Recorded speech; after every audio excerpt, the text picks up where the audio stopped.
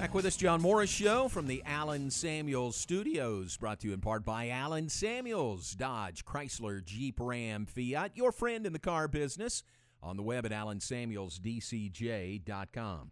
Also brought to you by the Pioneer Boys at Pioneer Steel and Pipe, serving Central Texas since 1943.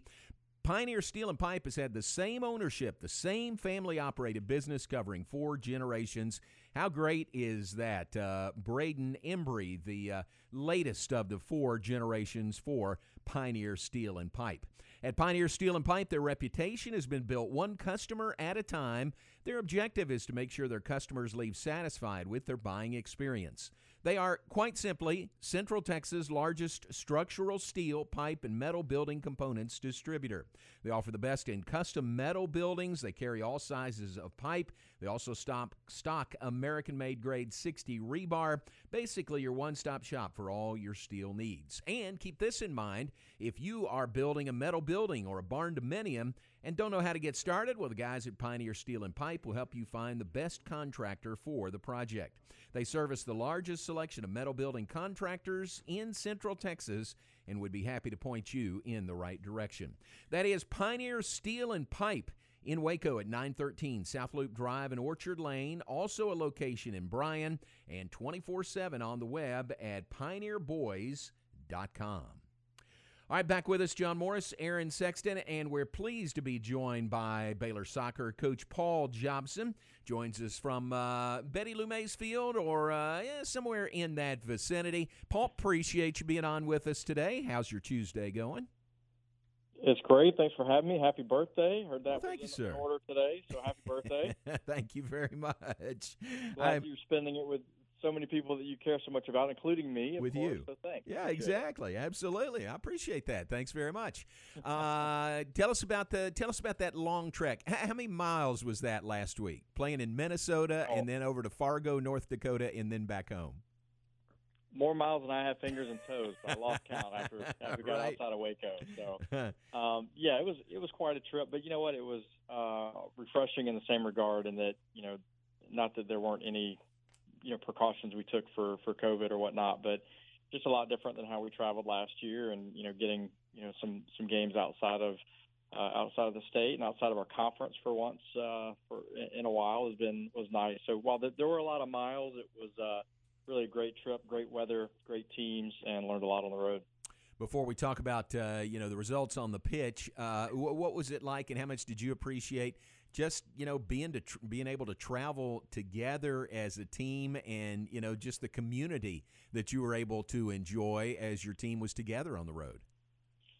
Yeah, it was great. I mean, I've been saying our team is built on community, and us not being able to commune, so to speak, over the last year was difficult for us, and kind of getting back to that through preseason of being able to have team dinners and on the road. Last year if we went on the road, we would have kind of a buffet style. Here's your plate. Go to your room and eat dinner. There wasn't much community. So now on the road, being able to eat dinner together and be social around each other at least was nice. So it's great to see, and it helps team camaraderie. And we're better on the field when we can have those relationships off the field. Yeah. So this weekend we got a really great taste of that. I know how much you appreciate that and how much of that is a part of your program. So great to get back to that. On the pitch, let's go back to the season opener at Minnesota.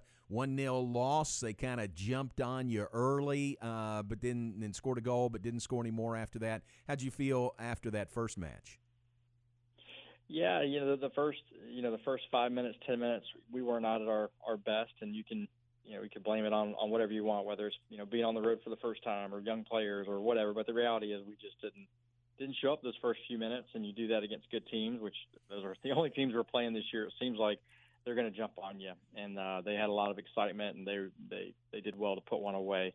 Woke us up a bit, and after that, I thought we took over the game, and we were definitely the better team, had the majority of the opportunities, but weren't able to put one away. So hopefully an early lesson learned for our team, that while throughout preseason we've been very focused and very ready throughout preseason, that you take one little lapse like that, and it's going to bite you. And then from there over to Fargo, North Dakota to play North Dakota State on Sunday, a 4-0 victory for your team. Did you see as much improvement between game one and game two as the scores might indicate?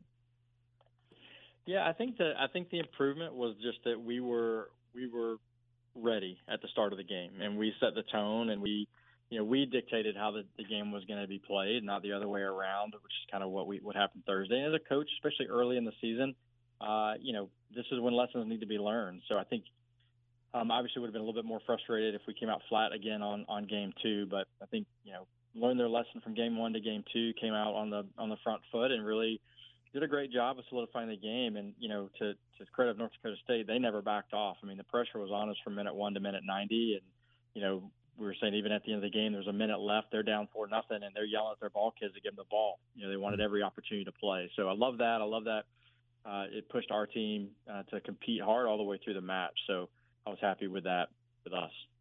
What did you learn about your team, if anything, first 2 times under the lights, compared to just going through preseason practices? Well, I think we showed that we've grown a lot as a program. We've grown a lot. One, being able to have community has been great, but also, we gained a ton of experience last year through COVID and bringing everybody back and adding a few young pieces to that. We realized we're a quality team, but we also learned this weekend we're only going to be as quality as what we step on the field with, not just what we talk about. So what I like about this team is they seem to be pretty resilient. They're very coachable. They're just soaking everything in right now, and I think they're just really willing to get on the field and compete for each other. So far, that's where we're starting. I think we're at a great point, and just extremely talented defensively and going towards the goal. Paul Jobson, our guest, Baylor soccer coach, 1-1 on the year, back home hosting Nebraska this week. On Thursday, SMU coming in on Sunday, first 2 home matches of the year. And classes began yesterday on the Baylor campus. I know how driven your team is, your girls are in the classroom. It is a different schedule, different animal once classes begin and you're into your schedule already. Well, you're hoping that through preseason and the weeks leading up to school starting, you're hoping that they're getting into good rhythms and to good practices when it comes to hydrating and nutrition. But obviously, you can't replicate the stress that they're going to put on themselves in the classroom. So we've got to be even more aware of those stressors that are on their bodies as classes kick in, but also knowing that this is a group that thrives on the field when they're thriving in the classroom and vice versa. So it's up to us to continue that momentum. We're getting off the bus, really, really early, probably 1:30 or close to 2 o'clock on Monday morning back from our trip. And they're, coming off the bus going, hey guys, only 6 more hours till class. So I think there's some excitement for them too, to go to class in a normal year. So, but we're excited to get back to normalcy. It's 1 training session a day. But really watching our bodies and the stressors that come on off the field too are going to be important for us to be aware of as the schedule doesn't get any easier. Well, that leads us right into Nebraska coming in on Thursday, and then SMU. Did I hear you say earlier today Nebraska is a very offensive-minded team, which should make a great matchup with your very defensive-minded team? Yeah, I think they've had 2 exhibitions and 2 regular season games just as we have, and I think they've scored 21 goals maybe and not given up any. So, oh, wow.